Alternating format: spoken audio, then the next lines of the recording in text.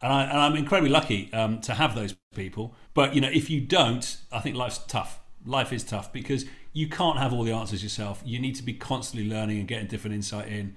And I think we're lucky in our careers because we have worked in the world of innovation and creativity, and we know lots of people who've done lots of different things. And this is why it's so important to be abundant and good with your energy, because we'll all need some help at times, right? So we help people a lot, a lot of the time, for nothing at all apart from the fact that it's purely help. And we're karmic, and guess what? It comes back round. And I really encourage anyone who's thinking about setting their own business to do the same, because actually you can't do it on your own. Hey guys, welcome to another episode of the Found It podcast. This time around, we speak to Chris and Jim from Talk It Out. We've worked with these guys through Nuon for the last few months, and we're really excited to share this episode. We talked to Chris and Jim about the freedom of starting your own business, what is Talk It Out and how it untangles thinking and unlocks well-being, and how a mindset change can unleash the entrepreneur within. If you like this podcast, give us a review and subscribe. Okay, here's the episode. Check it out. So, hey Chris, hey Jim, thanks for coming on the podcast. Just so everyone listening, because me and Martin already know you guys quite well, do you want to just quickly introduce yourselves to everyone? Yeah, sure. So, Chris Barrows-Brown, founder of Upping Your Elvis and Talk It Out. And I've been playing with you guys for some time now. So, we're like brethren. And Jim Lusty, so partner at Upping Your Elvis and partner at Talk It Out. I've been working with Chris we've been working together for 22 years, Chris. Oh my God. Wow. Wow. Yeah. We finished. When you get in the Rolex. And that's, although I was going through a deck that had our photographs in it from 2013, and time hasn't been kind to us, mate. So, maybe that's why we're still using those photos. Yeah, well, let's keep using those. That's fine. I think I was in university at 2013. Oh, don't, yeah. Bob. Sorry. Cool. So we always start the podcast with this relatively the same question, and it's obviously to each of you: is why did you decide to become an entrepreneur? Why have you started your own business instead of going to work for someone else and doing the 9 to 5 and all that kind of stuff? That's a good question. I'll go. You dive in, Jim. But I basically realised that I'm unemployable. which is a pretty big motivation, actually. After the 10th sacking. Yeah. So look, I've been very fortunate. So I've had quite an interesting career where I have had jobs. I started off in the army, which is obviously very regimented by definition. I've worked running brands, and I've then worked for a very lovely hippie innovation startup called What If, which was a lot looser. And what I realised over that time is that for me to really do the work that I love in the way that I love to do things, I like a certain amount of freedom. I like to be able to do things my way. I have a very unusual vision, I think, for what work should be compared to a lot of people. And I found it quite difficult to make that live and breathe in the confines of other people's visions.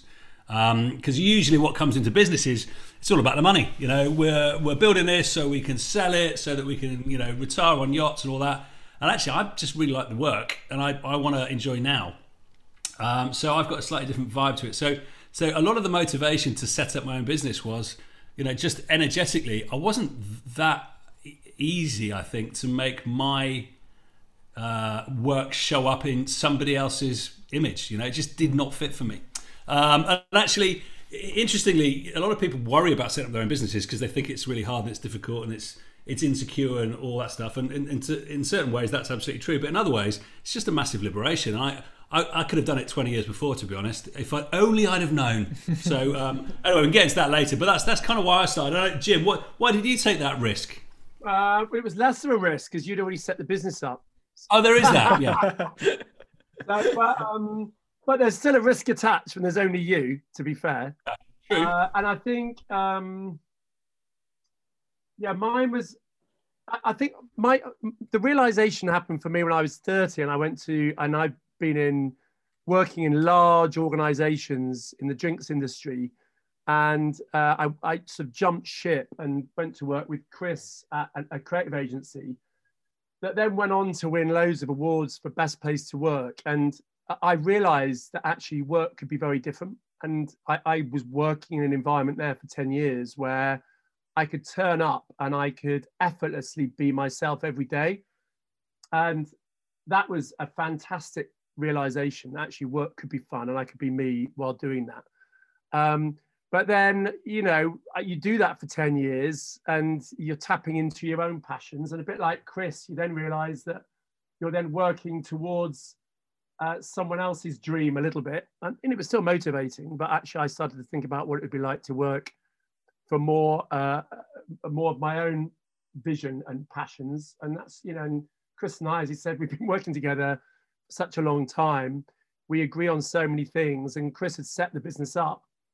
And it felt like a very exciting next new step for me. And one of the words that Chris used was freedom, and freedom for me on my time and what I do with it. And the massive realization when I left a very big agency and I was sitting on the board and I had a team of like 25 people, all my time was spent managing them and doing all the stuff that a business needs to operate.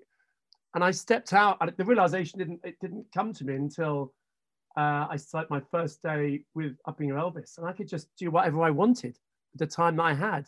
And that's massively liberating. I mean, it takes some adjustment, but suddenly you realize that every minute of your day is spent on stuff which is important to you and the business, which is fantastic. And I think if I'd have known that earlier, I would have done something sooner. So what do you think it was like? Was it because Chris, like you said, you're in the army and then went into the corporate world, and Jim, you were in that same world as well. What do you think it was that stopped you like moving to it sooner? Because I think a lot of people have this dream of, oh, if I had my own company, I'd have all this freedom, I could do what I want. And you know, a lot of the founders we talk to, that is a very common theme throughout all of them. But obviously, there's a lot of work that goes into that. Do you think it was the risk that made you think about it, or do you think you just didn't put two and two together and think this was something that was possible for me? Yeah. So for me, I definitely bought the lie. You know, the lie where you get your A levels, then you get your degree, then you get the job, then you get the one you want, then you buy a house and you slowly pay off the mortgage, and then you get a bigger house, and then you get kids, you know, all that stuff. And that is what life looks like when you are happy and successful. I think I bought that because in my life, that's what people did. Yeah. And the higher up the ladder they got on that particular progression, the more they were worshipped and adored. Oh, it's amazing, you know. And it wasn't really until I joined What If that I realised that it was a lie. And actually, there's lots of ways you can live your lives, and it's not about amassing material success and going up a linear corporate ladder. You know, in fact, actually, the more that we can realise that there's so many different paths to happiness and success and fulfilment, then the more chance we got to achieve them. And therefore, I didn't do it because I actually was you know, living that life for a while. I didn't really think about the possibility of how I could escape it. I also probably didn't have the confidence at that time. I probably didn't have the skill set. I probably didn't have the appreciation of how you create value at that point either. So I probably needed to earn a little bit of my stripes before I could do that. But honestly, attitudinally, when I was in my early 20s, I didn't even think about setting up a business. And it's completely changed now. If I talk to young people now, they all want their own business. You know, nobody wants to work for anyone else. I don't know who's going to make these businesses happen. It's easy to set up a business now. You can literally do it in a couple of clicks, right? It's the easiest way to work. Exactly. I agree with all of what Chris is saying. I just think, you know, I was educated in the 80s and early 90s. I started work in 93. Very different landscape to the environment we find ourselves in now. You know, I mean, the internet is a relatively new phenomenon. I remember my first job. I had I used to do dictaphone. I used to dictate into a tape recording. When we had landline phones, and I used to sort of edit with Tipex, you know, and that world was not so set up. I didn't know anyone who was an entrepreneur. you know, now, as you said, the landscape's changed. Everything is so much more accessible. And I think it's just the world and the landscape lends itself so much more to that entrepreneurial spirit. I definitely think the system, it's interesting you talked about the system, because I'm working on a speech at the moment around founder's ego stifling business, which is something that I was guilty of when I was, just simply because I didn't come from a business background. I kind of fell into what I was doing. But it's interesting because when I was doing the research, there's still now, everyone wants to be an entrepreneur, but in schools, there's nothing around teaching people about entrepreneurial skills. And with the pandemic specifically now, there's a lot of people who are going to be setting up their own businesses, and they're just not going to have the skills sets to deal with that. I mean, it's still, the system it's still set up like that. My brother's 21 now, and he's go to university, go get a job, mortgage, get married. It's still that. I don't know if that's a British mentality. I'm interested to hear your thoughts on that. Yeah, I mean, I wouldn't be able to comment on, whether that's a global phenomenon or not. I know that certain parts of the world it's even more restricted. But yeah, I mean, education is not really taught us how to live our lives. Let's face it. If you look at, Ken Robinson all those years ago said, it's killing us as far as our creativity is concerned. I totally agree. Education is really a tick box exercise most of the time on how to make sure that we can function and think.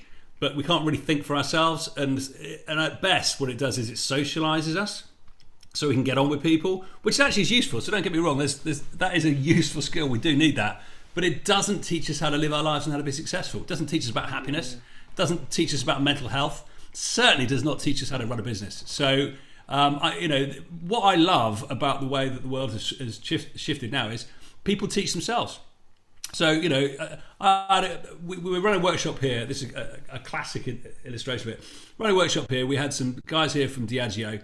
We had the head of Johnny Walker globally at the time. And one of my mates, Ali, who's got a business called Spice and Rice, did some curries for us out on the lawn. He did like 5 different curries. They were great. Anyway, the guy from Johnny Walker came up and said, by the way, I've lived in Asia. I've traveled all around the world. These are some of the best curries I have ever tasted. Ali, where did you learn? And he said, YouTube. Right? And that's the reality, right? If you want to learn right now, you can learn anything because it's all accessible. And the kids these days who are going to be successful are the learners, the ones who are hungry, the ones with an appetite, because there is nothing they can't get hold of as long as they raise their gaze. And that's why I think we're going to have a very exciting future, because entrepreneurs have access to stuff they never had before. So much information, so much knowledge, so much insight. This podcast wasn't existing, and people can listen to this now, whether they get some or not, we'll see. But there is inspiration accessible everywhere. So if you've got the right attitude and you're keen to learn and you don't mind getting things wrong, this is just an amazing time to be alive. Yeah, and the only other thing I'd add to that, with regards to education and whether it stifles entrepreneurial flair or not, is just getting people comfortable with breaking and challenging the rules. Because actually, a lot of the time you get fed into a system where you're not allowed to challenge, you just accept. And actually, the best entrepreneurs are the ones who push back and go, well, why is this here? And therefore, and then it gives them an appetite and a curiosity, which often is bashed out of us. And if you can find a way of staying curious, asking why and what if, then, that is really, you become a little bit more of a maverick and you challenge the status quo a little bit more. And I think that's the entrepreneurial flair that you need. And how you do that, I think there's a number of ways into it, but I think that's what you need. And I think sometimes that's why education can get in the way of it. And a big part of it also is risk profile. So, when I was being brought up, risk was it's a dirty word, risk, because actually what you want to do is have security and stability. It was a board game, wasn't it, when you were growing up, mate? Exactly. So it was all about leveraging your personal net worth as far as skills, finance, the whole thing. And you would never want to go, you don't want to do any snakes and ladders on that one, do you? You want to keep going up the board, you don't want to come down it.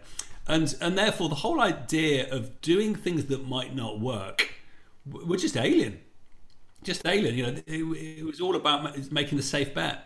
And obviously, to be an entrepreneur, you have to have a very different relationship with risk. You have to understand that not everything can work. In fact, very few things really properly work. So you've got to have a very different way of experimenting and learning from that and being okay with the downside of getting it wrong. And as we know, as entrepreneurs, we've just had COVID. For 6 months, myself and Jim lost money month after month after month because we were doing a load of live events, and that's what we had booked in. And all of a sudden, something completely unpredictable came along and smacked everyone in the head. And all of a sudden, that disappeared. And you've got to be all right with that, and that's not for everyone. So, when I think about entrepreneurs, I think, there are some people who should have jobs because that fits them well, it fits who they are, it fits the way they add value, and that's a great thing to have. But there are some people, and I think it's a growing minority, that actually are really happy not to have that security. And they understand that actually with the risk comes amazing rewards. Yes, financial, but more often, freedom. I couldn't agree more. I think, at least from my perspective, having not been a business owner or an entrepreneur, but from building products and designing things, definitely I've seen, and especially as, I guess, I don't like the term, but as probably a young person, there's definitely, I can't imagine how I would do what I do now without the internet. It just seemed like something that I can't imagine what I would have done if I grew up 20 years earlier or whatever. But I think one thing that I think you've hit on about the education is the mindset change. And I think that's something that, I talk to a lot of young designers and a lot of people who, we talk to a mentor when about building products is you build up these skills to know that on a smaller scale than a business, but you understand that, okay, we're starting with something. We don't know where we're going to end up, but we're confident that you've got the skills that will work out on the way. And there's an old phrase that in design, doing design sprints and designing, saying you either win or you learn. So you either like something works or you learn something from it, right? There's no kind of, it's a bit cheesy, but there's no such thing as failure sort of thing. It's all about your attitude and whether you want to look at the possible upsides of what you've got or you want to focus on the things. So I'm just thinking that kind of attitude, I think, even though we've got the technological access, I'm still seeing a lot of I was just talking to a young designer the other day through a mentor program, and he seems really talented. He's gone to business school. He's got a lot of skills that I think are really valuable, but still doesn't see that kind of just trying things, like experimentation mentality. He was looking, okay, what's the right way to do this? And I was like, okay, I can tell you the way that I would do it, but that's through, failing and trying and failing 10, 15 times. And it's the way I've worked out. You've got to go and try these things out. He wanted kind of a straight answer. So I'm just wondering, this might be a bit of a tenuous link, but do you think that links to maybe not just education, but mental health in a way, having that confidence and the lack of anxiety to be able to go, look, I'm okay with if things don't work out. It's how I bounce back to it rather than trying to make things go absolutely brilliantly all the time, because that's just not life. Yeah. Well, look, I mean, I think you do need a certain level of confidence to be able to take those types of risks. Either that, or be a bit of a sociopath, or be slightly unhinged, which is the other angle of entrepreneurs. But obviously, there are certain things that we care about in life that dictate the decisions we make and the way that we show up. If we care about being right, it's not a great job being an entrepreneur. If we care about being perfect, it's not a great job.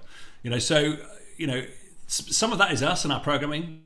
Some of it is the environment in which we used to working. Myself and Jim spent most of our time working with big corporates. Yeah. And I would say that big corporates are terrible at taking risks.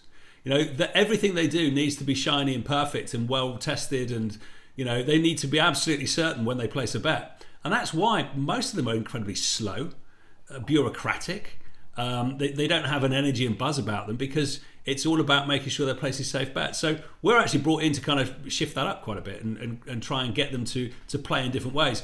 And do you know what? When they get it, it's infectious, because they start to go, oh, gee, this is so much more fun. So I can take little risks every day, learn from them, and actually get a snowball effect and completely change the business in a quarter of the time we'd usually do it if we did the old way. Wow, I want some of that. And actually, for me, you can get that entrepreneurial spirit into a big corporation if you do the right things. But it does come down, as you say, Rob, it comes down to your attitude. So, the way that you think and your beliefs around what's important and what's not, and then the way you behave. I don't know if you've got anything to add there, Jim. Well, I mean, as human beings, we're hardwired to avoid risk and failure, aren't we? It's just how we are. So I think a big part of it is just making sure you've got some good mentorship to do what you did there, Rob, which is help people to realize it's okay to get things wrong and actually to be successful you get loads more energy and loads more learnings from your failures than you do your successes. So I think there's creating. So in business, what we do, I think, is help leaders be more aware of the impact they have and to create permission for other people to experiment. I think for entrepreneurs, having that permission is harder. And so I think mentorship or looking at people you would aspire to and respect that are successful entrepreneurs, and I guess mimicking their behaviors is kind of important. But yeah, I think one of the things with an entrepreneur is it can be quite lonely. You know, it's in a company, people can take risks because there's, if you've got a good leadership, if you've got a good culture, it's not actually that risky. But and actually you can do it with a team and you can fail together. When you're an entrepreneur, you fail on your own a lot of the time. So I think building up a network to pull energy and inspiration from, I think, is really important as well. Yeah, I agree. And actually, I'm a big fan of partnerships. So you know, the best businesses that I know don't tend to have a single founder who runs the show. There's a couple of people who basically keep things going well, and that's why I think we love what we do, because it's not me on my own, it's not Jim on his own, it's us together. And actually, we're good foils for each other, because actually nobody's rounded. That just doesn't exist. And actually, the more you get into entrepreneurship, the more freaks come out of the woodwork, and therefore you need other people around freaks to balance them out. And thank God I got Jim. Yeah. Just to be clear, you're the freak, yeah? Absolutely, I'm owning it. Did you guys have mentors as you were sort of journeying up or starting out in terms of the business? Yeah, I mean, we're really lucky. I mean, when I was starting to play with Talk It Out, you know, I have a list of 5-6 people that I could phone who I think are the best brains of business on the planet, and they're mates of mine, and they will return my call immediately, and they will give me incredible advice, and I'm incredibly lucky to have those people. But if you don't, I think life's tough. Life is tough because you can't have all the answers yourself. You need to be constantly learning and getting different insight in. And I think we're lucky in our careers because we have worked in the world of innovation and creativity, and we know lots of people who've done lots of different things.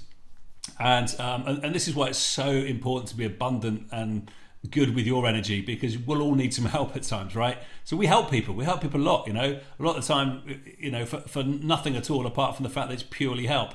And we're karmic, and guess what? It comes back round. And I really encourage anyone who's thinking about setting their own business to do the same, because actually you can't do it on your own.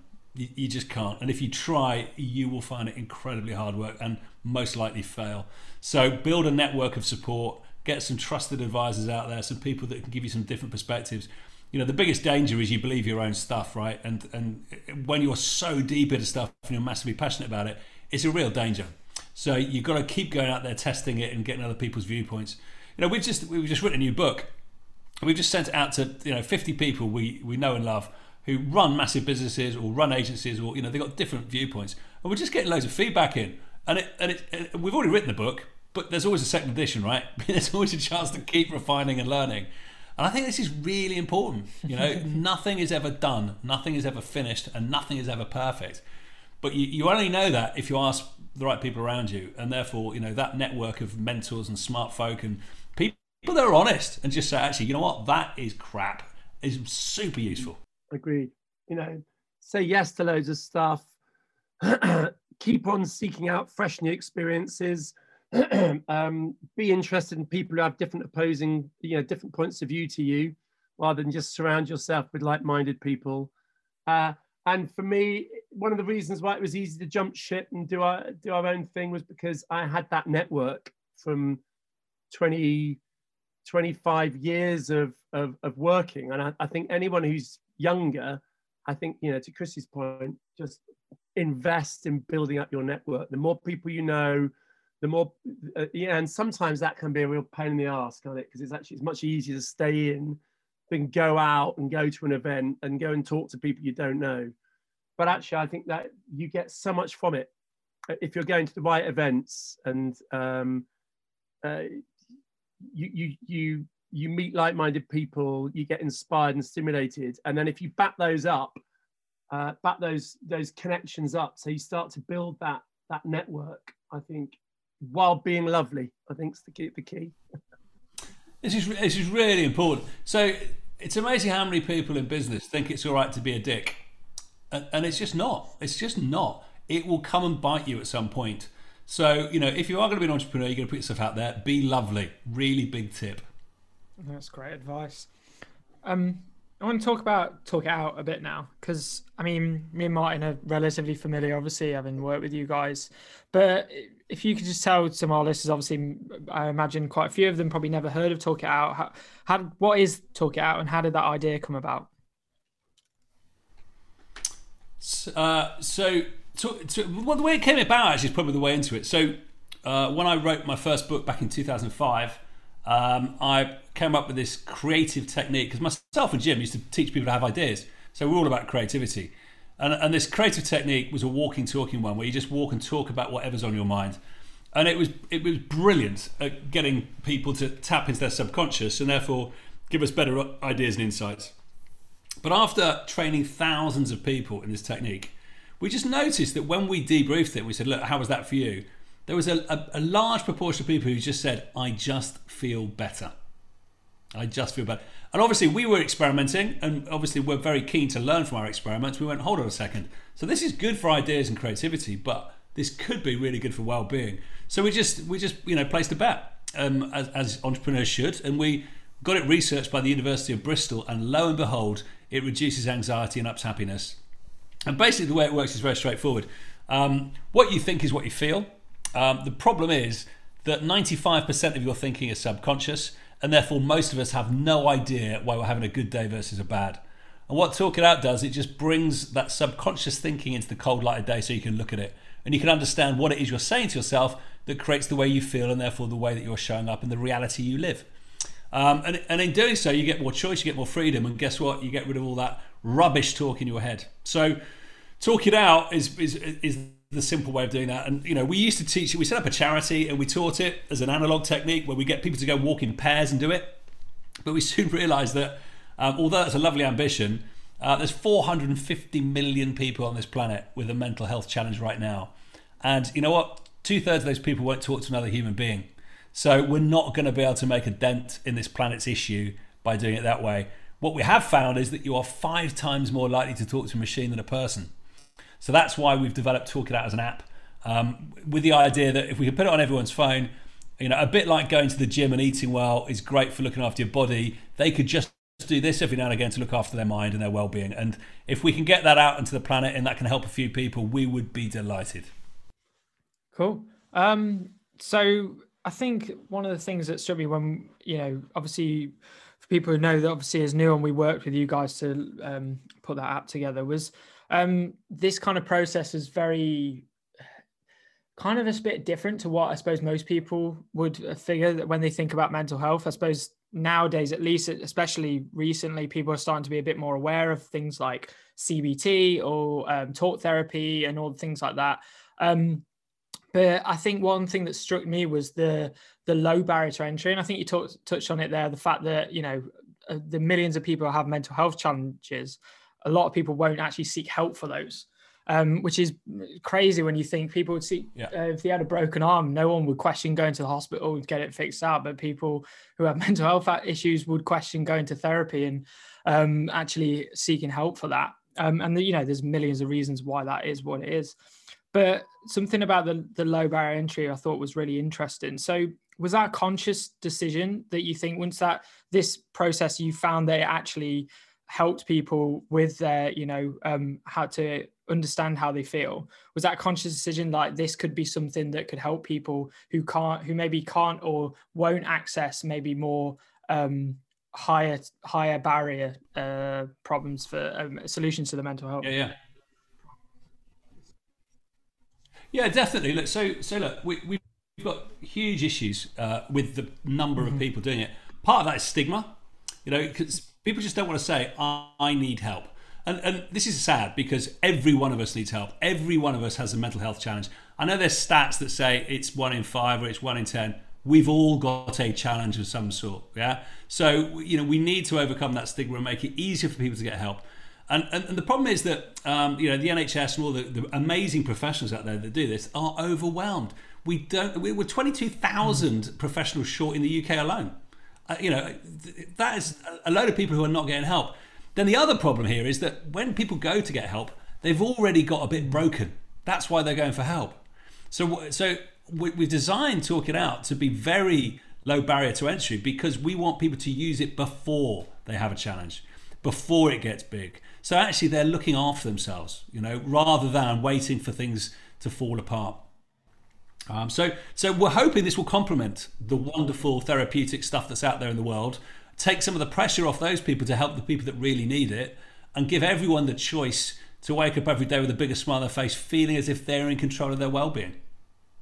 Yeah, I mean, I would say, I always think of it as mental well-being. It's a mental well-being tool, because I think with mental health, there's sort of some, there is stigma attached to that. I think if you can sort of rise it up a little bit and talk about mental well-being, then I think, that language is much more accessible already. And as Chris says, it's not waiting until you're there going, oh my God, I need to search the internet for something that can help me with a real mental issue that I've got. This is something which is, instead of going to the gym to work out and get my muscles buff for the summer, it's something to get my head clear and focused for coming out of the pandemic, for example, or helping me process some stuff that, I haven't had a chance to process. So,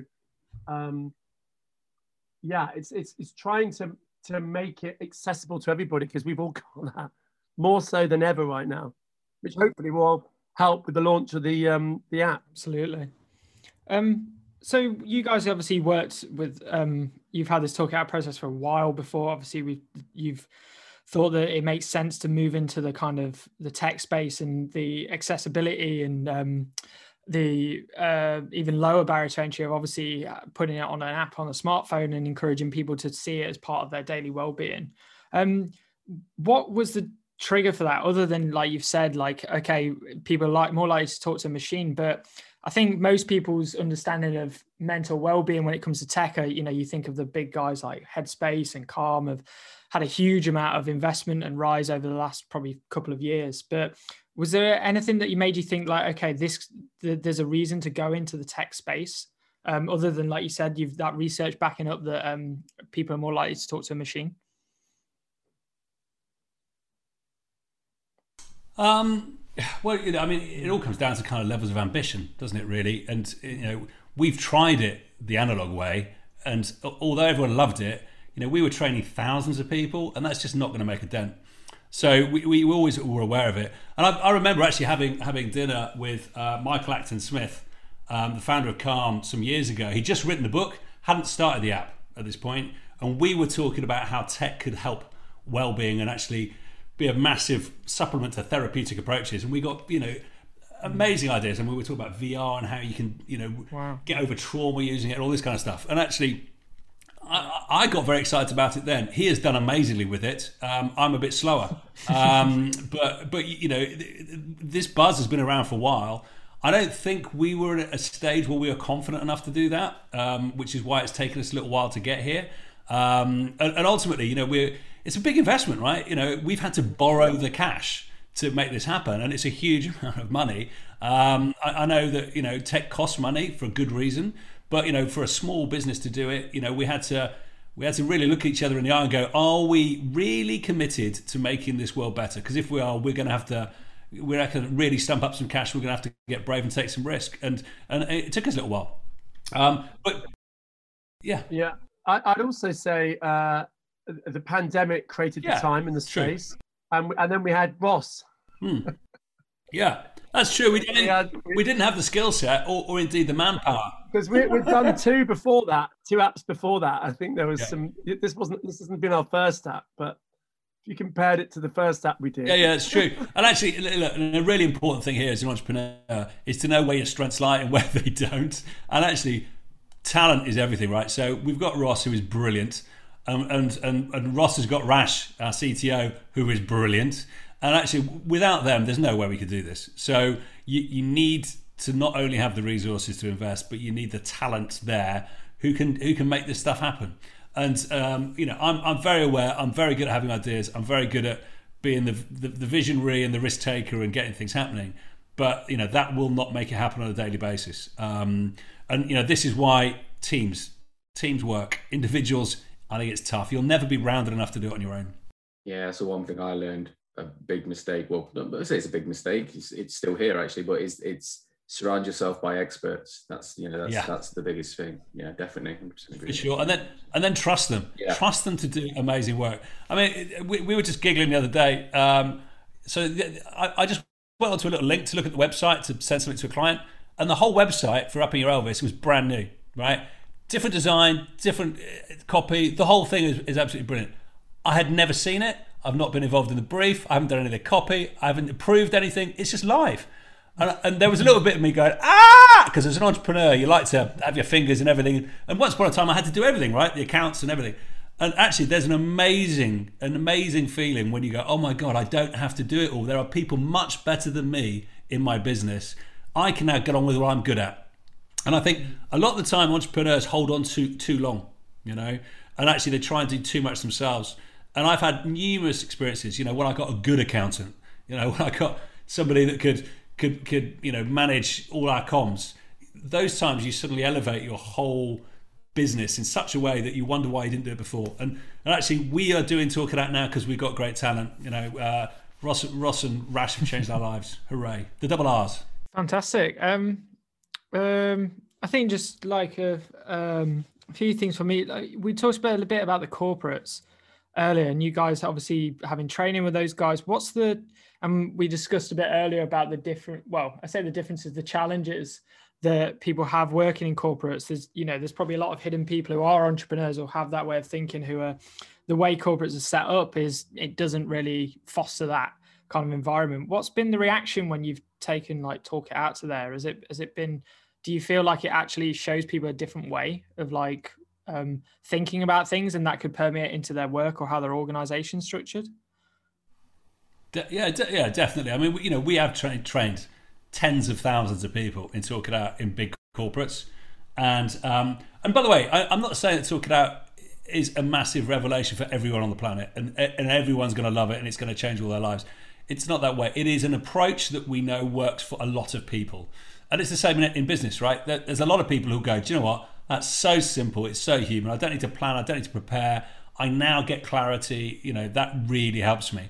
And some people will do it every day for the rest of their lives. And some people go, nah, not for me. And that's great. What we're doing is we're giving them a choice. We're giving them a choice. The important thing is that what we need to do is create the conditions for them at least to give it a go. And what I love about, the app is we're going to give more people that opportunity to give it a go. And the ones that do it, it will stick because they'll realize it is, very important for them and their lives and how they show up. And for those who, walk away, at least they give it a go. Yeah, and I'd say what people love about it is when they're in the big corporate, it breaks a couple of sort of established norms in business, and one is a really obvious one, which is we seem to sit down when it's time to work. And so, even before lockdown, we were sat down on average for 8 hours a day, be that the commute, our desk, meetings, sat on the sofa. And that's only gone up since lockdown, and we're not designed to live like that. Our bodies work best when we move. And most people, if you say we're going to have a walking meeting, they think, oh my God, this person's a bit left field. I'd much prefer to sit in meeting room 3B with everyone around with all their tech on the table. But the energy's wrong. People's creativity is diminished. And so one of the things that Talk It Out does is it gives you permission to go outside your home in lockdown or escape the confines of what is often a dull environment at work and walk. And there's loads of research about the benefits of walking when it comes to your thinking. And of course, it recharges your batteries, your environment's changing all the time and you're stimulated. So number one. And then number two, sort of the power of silence, if you like. I know that's weird when you talk about Talk It Out. What I mean by that is no one actually interrupting you. So what we tend to do is talk in short sound bites. And then when we pause to think and we're in a group conversation, someone else feels obliged to fill that space. And so you never actually go very deep into your what you really think about anything. And what Talk It Out does, because of the way it's designed, either when you're walking in a pair or when you're just doing it into the phone, is that there's no one interrupting you. So when you've got past your familiar narrative, you've either got someone listening or you've got a device that's recording you. And then after you finish your familiar narrative, you then pause, but obviously you pause and think, and what you're thinking is just at a slightly deeper level. And because no one interrupts you, then what you next say has more depth, more insight, and often more value. And people love that too. And that's a revelation, because all too often people feel as though they need to interrupt, they need to repeat, they need to add value, they need to direct a conversation a different way. And actually all they're doing is keeping things at quite a shallow level. So the combination of breaking those two simple rules is I think it is the big part of Talk It Out, where you walk, your energy changes, and you talk uninterrupted. And so you really get to, more often than not, the nub of the challenge that you're talking it out on. Cool. I mean, guys, I think we could talk to you all day, but I think we're probably almost out of time. I'm going to cut the kids later, so I can't.